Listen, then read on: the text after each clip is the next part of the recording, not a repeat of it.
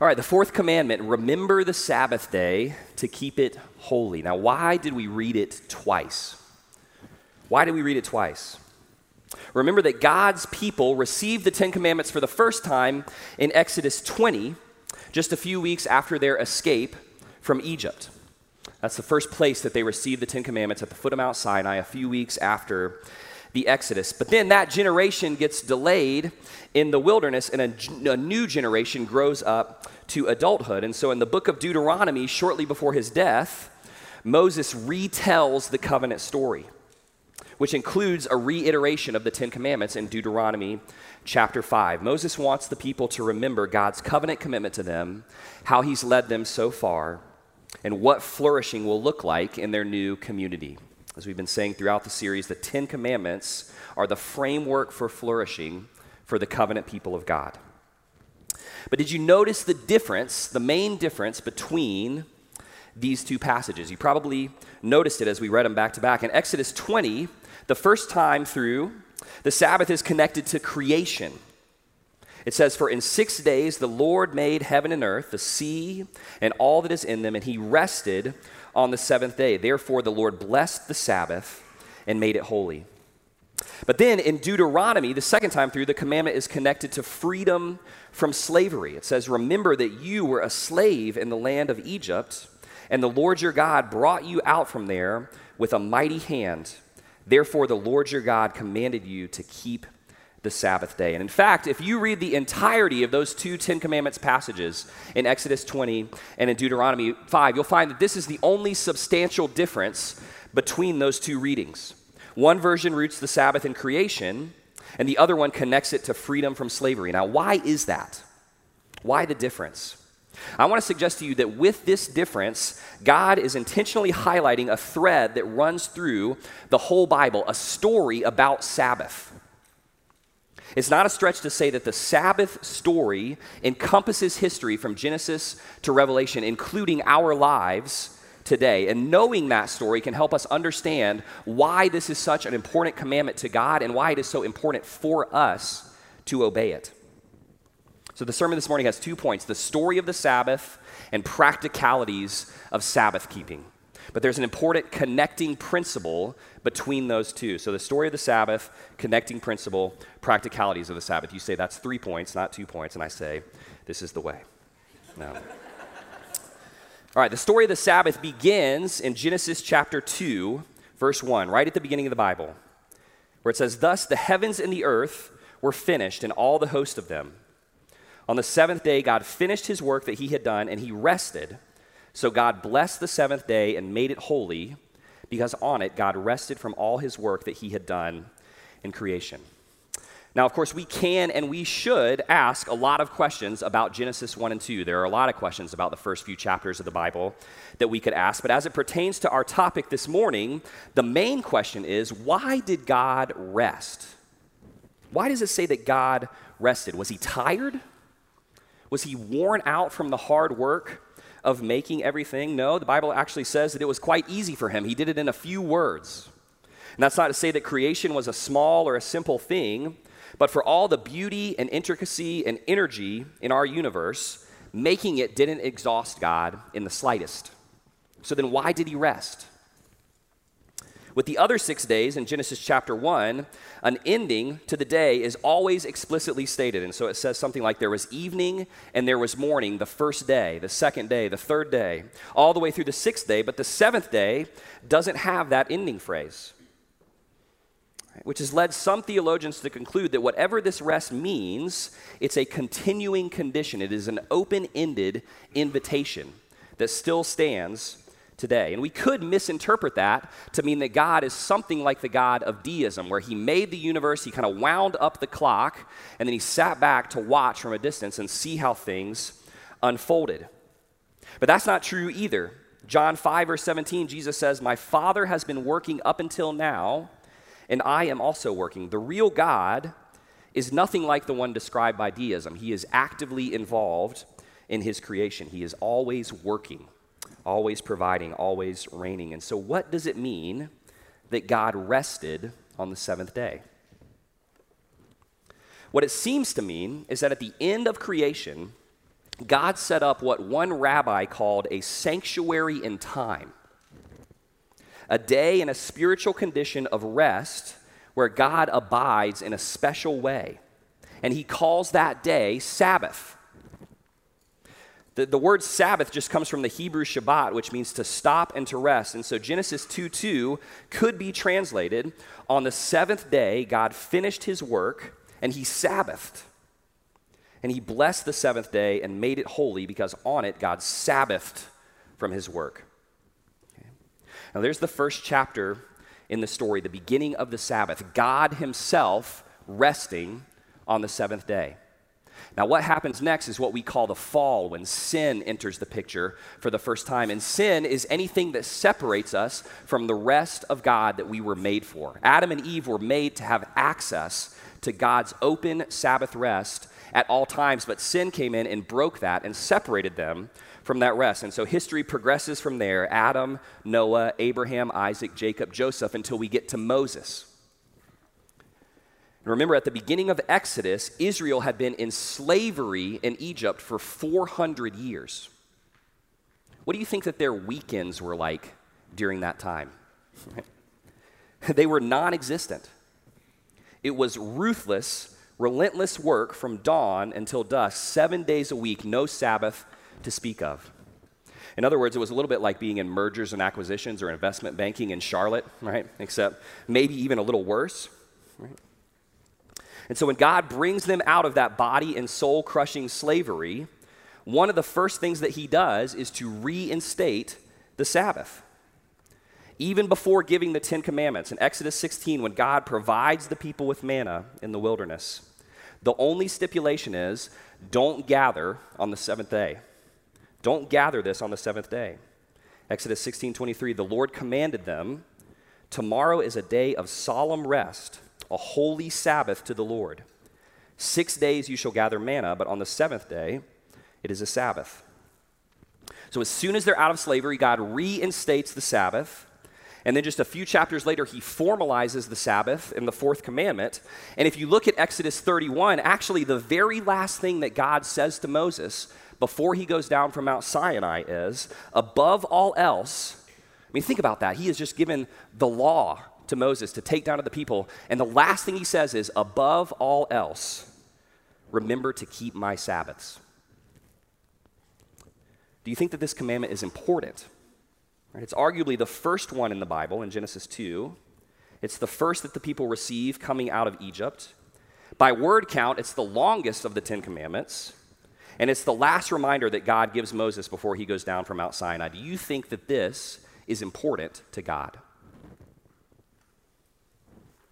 God, people journey on through the wilderness from there, and after Moses dies, Joshua leads them into their new home, the Promised Land. And all along the way, God has been saying to his people, I am taking you to a place where former slaves can finally rest, a land that you can call home. And there's this beautiful moment at the end of the book of Joshua when the people have finally arrived and settled down, and Joshua says to them, and now the Lord your God has given rest to all of your brothers and sisters, just as he promised he would do. But then, within a few chapters in the book of Judges, we find that that rest is still incomplete and often interrupted. Throughout the book of Judges, there's this refrain: the people had rest for a certain number of years, but then because of sin and surrounding enemies, they lost it. And really, that refrain continues through the rest of the Old Testament. Periods of peace interrupted by increasingly longer periods of unrest and assault from without and sin bubbling up from within, until they end up in exile. They lose the land, they lose the Sabbath, they end up back in captivity, this time in Babylon. Now here's what's interesting about that, okay? In Jeremiah chapter 17, not long before Jerusalem is destroyed and God's people are taken away into captivity, God tells them, if you listen to me and bring no burden through the city gates on the Sabbath day, but keep the Sabbath day holy and do no work on it, then there shall enter by these same gates kings and princes who will sit on the throne of David, and this city shall be inhabited forever. But if you do not listen to me, to keep the Sabbath day holy and not to work on the Sabbath day, then I will kindle a fire in these gates, and it shall destroy the palaces of Jerusalem and shall not be quenched. When things were at their very worst in the history of Israel, God diagnoses the problem as a Sabbath issue. It's a big idea in this story. The Sabbath is designed by God to bring us back from self-destruction and to restore us to spiritual sanity. And when people neglect the fourth commandment, things descend further into chaos and catastrophe. Inversely, in Isaiah 58, when Isaiah is prophesying about the return from exile, God says to the people, if you will stop desecrating the Sabbath, from doing whatever you want on my holy day, if you call the Sabbath a delight and the holy day of the Lord honorable, if you honor it, not going your own ways or seeking your own pleasure or talking business, then you will delight in the Lord, and I will make you ride over the heights of the land and let you enjoy the heritage of your fathers. Okay, so there's a lot there, right? There's more that we could dig into in that story. Okay, but here's the point. It is no exaggeration to say that the Old Testament, which is our spiritual origin story, is a story about Sabbath. A story about the rest that we were made for, about how we lost it, and whether we might recover it again. And in fact, the Old Testament ends on a cliffhanger. It ends with a question. Will we ever find that true rest, God's deep, abiding, blessed Sabbath rest from Genesis 2 again? Can we recover it again? And then this small town carpenter rabbi comes along and he says, come to me, all of you who labor and are heavy laden, and I will give you rest. Jesus says that in Matthew 11. He says, are you weary? Are you tired? Are you worn out from carrying a heavy load? Come to me and I will give you rest. And then in the very next paragraph, Matthew 12, verse 8, he says, I am the Lord of the Sabbath. Again, we see that there are multiple senses in which Jesus fulfills these 10 commandments. He obeyed the fourth commandment perfectly, and if you put your faith in him, you receive his Sabbath keeping as a gift counted to you. Through faith in Jesus, we're credited with perfect Sabbath obedience. But also Jesus has the audacity to say, the Sabbath is about me. It was always about me. I am the fulfillment of the Sabbath story. I am the maker and the master of the Sabbath, and if you want to learn the way of true rest, if you want to walk peacefully, non-anxiously, gently, restoratively through this violent world, come to me and learn how. Come to me and I will give you rest. Jesus invites us back to the Genesis 2 rest of God through himself by a work of recreation. And Jesus frees us from slavery to this busy, anxious, soul-crushing world through himself by a new and better exodus. Now, how did he do that? How does Jesus give us rest? Well, we could say, one way that we could say it is that he moves the Sabbath from the last day of the week to the first day of the week. Jesus moves the Sabbath from the last day to the first day. Old Testament people Sabbath on the seventh day, on Saturday, and we Sabbath on the first day, Sunday, the Lord's day, because Jesus has reordered how we receive rest. On a Friday afternoon, just as the old Sabbath was beginning, Jesus died on the cross with all of our restless sin upon his shoulders. But on that first Sunday morning, the new Sabbath, he rose from the dead to prove that he had eternally secured our rest and relationship with God. Symbolically, we could say that in the Old Testament, the pattern was work hard for 6 days so that you might have rest on the seventh. But in the New Testament, in Christ, the pattern is begin with rest, receive Sabbath rest as a gift from God, and let the rest of your week flow out from there. Let your work flow out from rest. On Sunday, we celebrate the resurrection and that access to God's rest that Jesus has accomplished for us. The point of the Sabbath story, okay, hear this. The point of the Sabbath story in the Bible is that true rest, the rest that you were made for, the rest that your heart deeply longs for, isn't a day, a place, a principle, or a practice. It is a person. It's Jesus, the Lord of the Sabbath, the maker and the master of true rest. And he says, come to me and I will give you rest. Now, here's the connecting principle, okay? This is the main idea to keep in mind as we transition from the Sabbath story to Sabbath practicalities. Okay? According to Christianity, true rest isn't a principle or a practice, it's a person, but God does give us principles and practices to cultivate deeper relationship with him. Okay, let me say that again. True rest isn't a day or a place or a principle or a practice. It is a person, Jesus.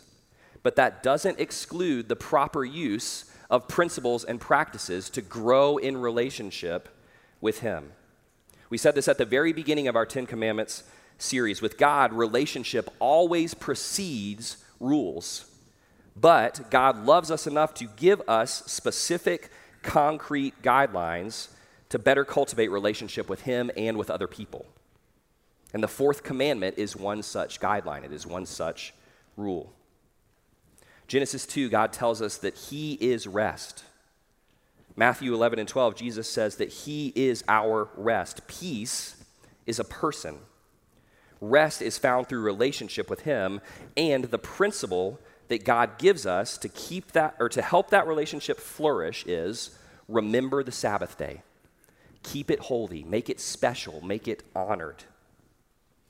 Observing and honoring the Sabbath is the rule that God gives us to cultivate restful relationship with him and with other people.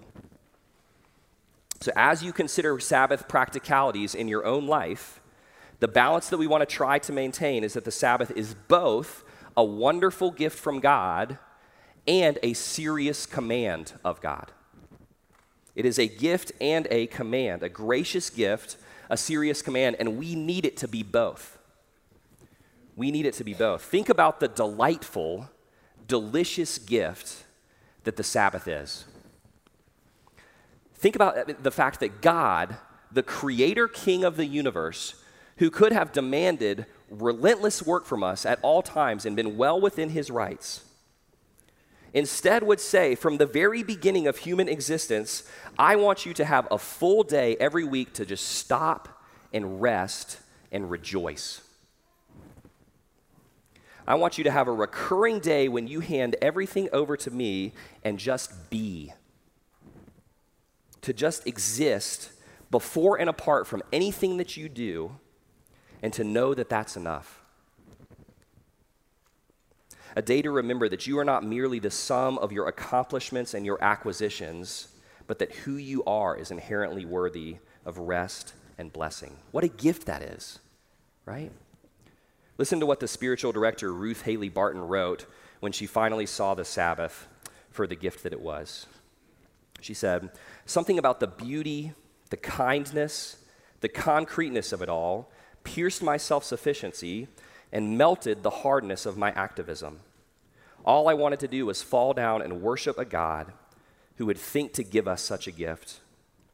All I could do was weep at the beauty of these truths, weep because so few of us, and least of all I, are courageous enough to live in this beautiful way. What an amazing thing it would be to have the rhythms of your life regularly usher you into such deep trust that you could actually rest from it all. Who would we be, who would I be if I trusted like this for 24 hours once a week? The Sabbath is an amazing gift from God, and it is also a serious command. It is one of the 10 commandments, right? There is a defined right way that we are supposed to live on the Sabbath. There are things that we are supposed to do and not do. The pastor Eugene Peterson wrote, the reason the Sabbath is commanded and not suggested is because nothing less than a command has the power to intervene in the vicious, accelerating, self-perpetuating cycle of faithless and graceless busyness, the only part of which we are conscious being our good intentions. Today, as you go out and take this fourth commandment with you, try to strike this balance. The Sabbath is a wonderful gift from God to be received with gratitude and joy, and it is a serious, countercultural, counterintuitive command of God that should challenge us and maybe even make us uncomfortable when we try to practice it. And we shouldn't broadly prescribe a bunch of specific rules for the Sabbath. That's what the Pharisees did, and that was arguably Jesus and the Pharisees' number one point of conflict. The Sabbath is not meant to be a meticulous list of do's and don'ts, but you should do something differently. If your Sunday doesn't look meaningfully different from your Monday through Saturday, God is inviting you and indeed commanding you to do something differently. Now, initially, as I worked on the application, at the end of this sermon, I had a bunch of ideas, and it got really long and complicated, and I thought to myself, this sermon is not very restful. And so instead, what I did is I included some recommended resources in the bulletin. If you want to think more deeply about Sabbath practices in your own life, I can highly recommend every one of those that's in there in the bulletin. But through history, just to give you something to take with you, through history, followers of the restful way of Jesus have used 4 words as helpful jumping off points for practical Sabbath. Okay? And those 4 words are stop, worship, delight, and rest. Take one of those with you today and practice it and try to iterate on it. Stop, worship, delight, and rest. There are things that you are really meant to stop doing on the Sabbath day. And it's been too long since these words have been uttered in this sanctuary, but that means proper preparation prevents poor performance. A great question to ask is, what could I be doing on Saturday so that I can really stop tomorrow on the Lord's day and rest? And that's going to look different for everybody in this room, depending on where you are in life, what stage of your career that you're in, how old your children are. You might have to get creative and, dare I say, even a little subversive to stop for some period of time each week. Okay, so I leave the creativity up to you and use those resources to figure out what it might look like for you to stop a little differently this Sabbath and in the coming Sabbath days. Second, worship. Okay? If there's one thing that we can say definitively Christians are supposed to be doing on the Sabbath day, it is gathering together as the body of Christ in the local church to worship God. Okay? And I'm saying you're all here, so check, right? You did that. But here's the thing.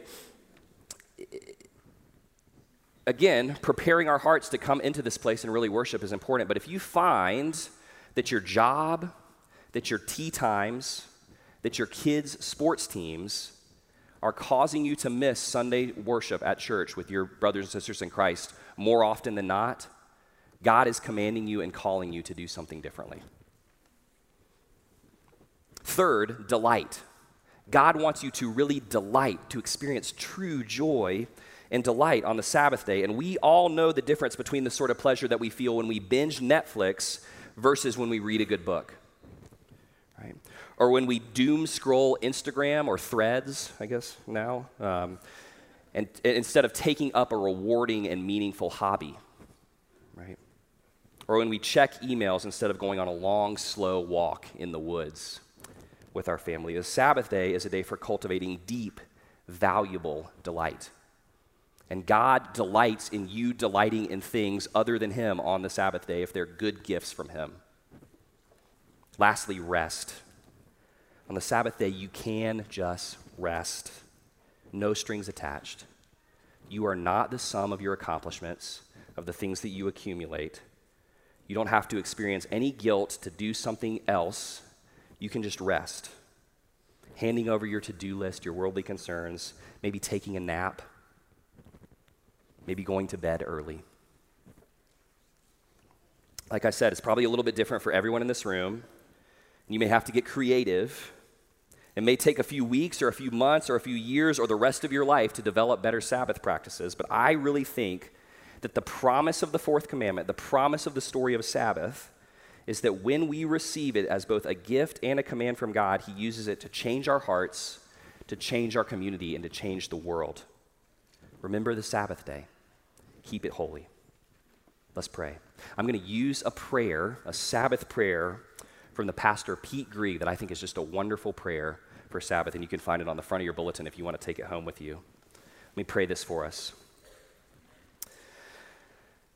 Father, may this day bring Sabbath rest to my heart and my home. May God's image in me be restored and my imagination in God be restored. May the gravity of material things be lightened and the relativity of time slow down. May I know the grace to embrace my infinite smallness in the arms of God's infinite greatness. May God's word feed me and his Holy Spirit lead me into the week and into the life to come. Amen.